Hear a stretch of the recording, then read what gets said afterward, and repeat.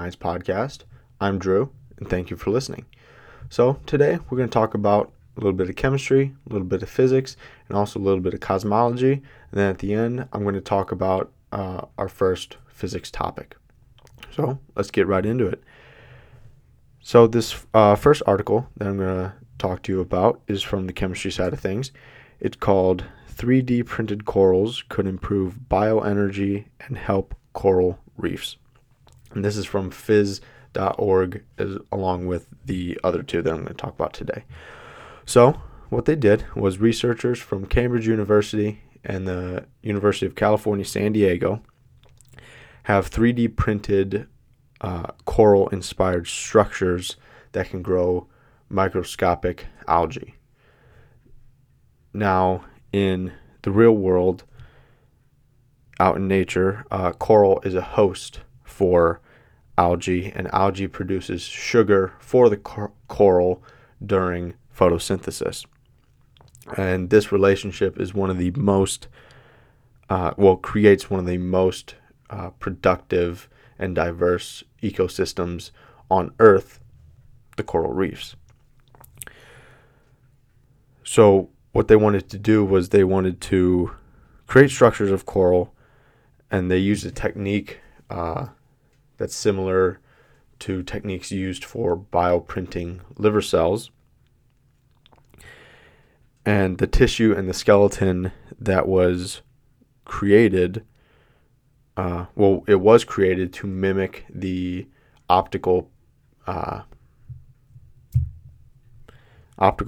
properties. That's the word I'm looking for. Optical properties of coral to optimize the light delivery to the photosynthetic algae, kind of trying to mimic the kind of like the fake coral to act just as well enough as a host, like normal, I guess you could say, quote unquote, real coral would do, if that's even right. I don't know. But with this new technology, they want to help study the decline of coral reefs, and then ultimately they hope one day, if they can get it good enough and in large amounts, they hope to be able to help reduce greenhouse gases, which are the reason that coral reefs are dying.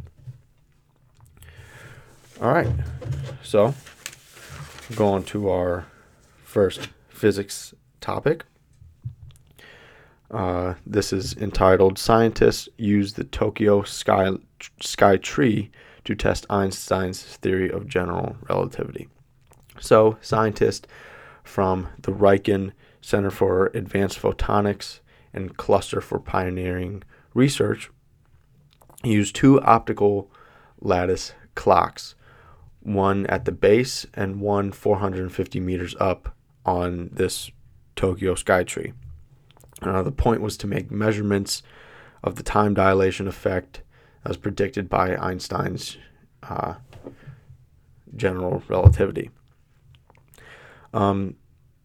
So essentially what they're testing is that it's theorized that the warping of space and time by gravity is caused by massive objects. So time runs a lot slower in a deeper gravitational field than in a shallower one. So if any of you have seen Interstellar, and you remember the scene when they're on that water planet that's orbiting the black hole, 1 hour on that planet was 7 years on Earth. And that's just due to time was running a lot slower for them because they're in this massive gravitational field produced by this massive black hole that they are orbiting. So time runs slower. Technically, time runs slower at the base of that Tokyo Sky Tree than it does more towards the top. So they wanted to test it. They wanted to test that time difference. So in order to test something like that, you need either two very complex clocks that are able to pick up on these very, very, very small differences in time, or you need a massive distance. So a lot of the times these experiments are done with satellites that are obviously they're orbiting Earth, so they're very, very high up there. Now, they weren't trying to disprove or prove Einstein's theory because it's been done before. We know the answer to the theory. It's been proven. But they wanted to get a sense and kind of utilize the curvature of space-time by gravity. And what they found was Einstein was proved right yet again. But it showed that these experiments can be done outside the lab. So they've been done outside the lab before with satellites, but for the most part, if you're going to do something, well, for the most part in the past, when they've done experiments with these very complex clocks, a lot of it was done indoors because you can control. You're in a more controlled environment, so it makes it easier to test and then eventually prove.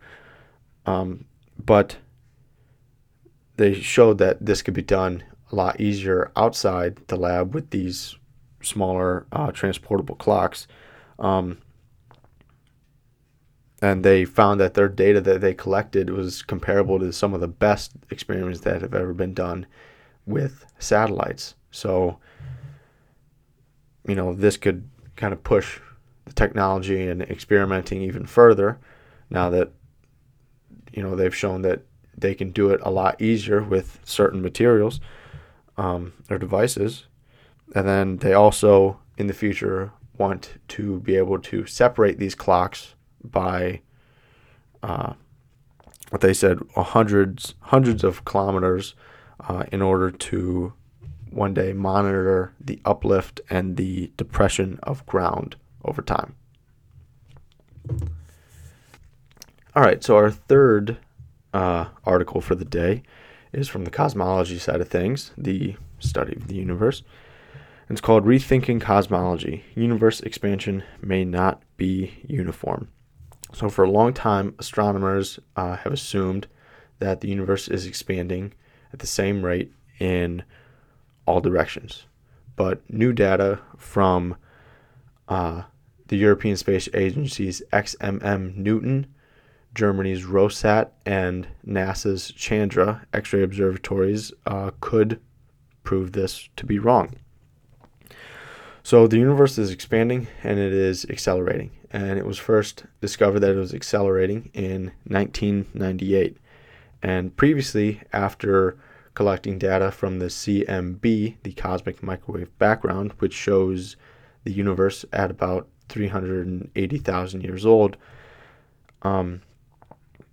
it showed a uniform distribution.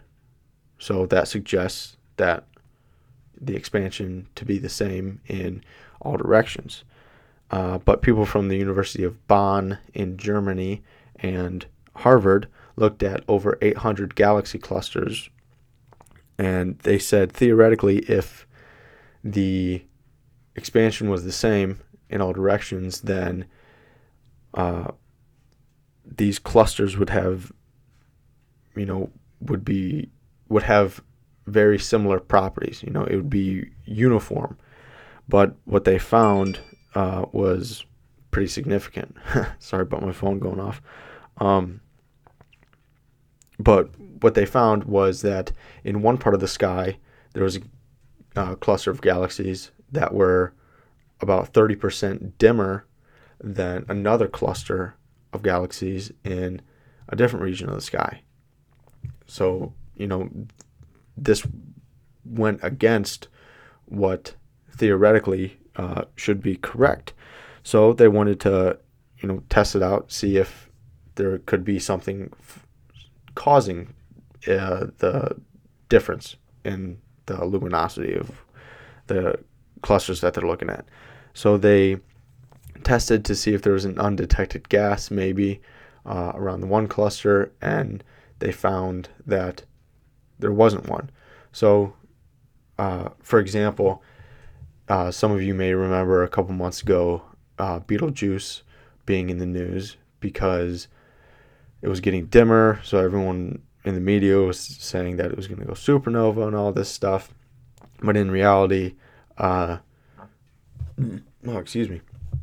was studies done, and they found that there was a gas in front of Betelgeuse, pretty much. So making it appear dimmer than it actually was. But they think that this uneven effect could be due to dark energy, which takes up about 69% of all of the known energy in the universe. But ultimately, the sample size that they're studying is too small to be able to make any large claims about the universe expanding. But in 2022, the European Space Agency plans on launching their Euclid telescope. So they say that they hope once that's launched, it should be able to help, I guess, find the answer to this, to see if the universe's expansion is not uniform. All right. So to wrap things up today, you can probably see it behind me if you're watching on YouTube, and if you're not, we're going to talk about our first physics lesson. Now, I'm not going to go too far into it because I feel like I could go pretty deep and talk about various uses and problems and things like that. But I'm kind of just going to give you more of an overview of what the topic consists of, and hopefully if any of it sounds interesting to you or you just want to learn more about it, I urge you to please look it up. Go on YouTube, watch videos, read a book, whatever you want to do. But yeah, so our first physics lesson for this week is on classical mechanics. So classical mechanics is the study of the motion of bodies and the first branch of physics to be discovered. And it is the foundation upon which all other branches are built. And it was built upon the work by Copernicus, Galileo, Kepler, and then ultimately Isaac Newton, and there's more people that were part of it, but those are kind of the main ones. So this involves motion like translational motion, example, bullet from a gun, rotational motion, a spinning top,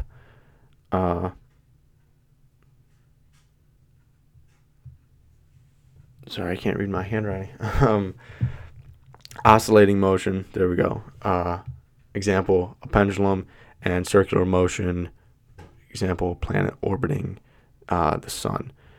So other concepts that are involved in classical mechanics are motion in various dimensions, the conservation of energy, calculating work, potential energy, kinetic energy, the conservation of momentum, also angular momentum, statics, and Newton's laws, pulleys, frictions, forces. Sorry about my phone again. But yeah, that's kind of a brief overview of mechanics. Like I said, if you find any of it interesting, I urge you to please go, look it up, find information for yourself. But I think that wraps it up for episode 2. So, stay home, stay healthy. See you next week. Peace.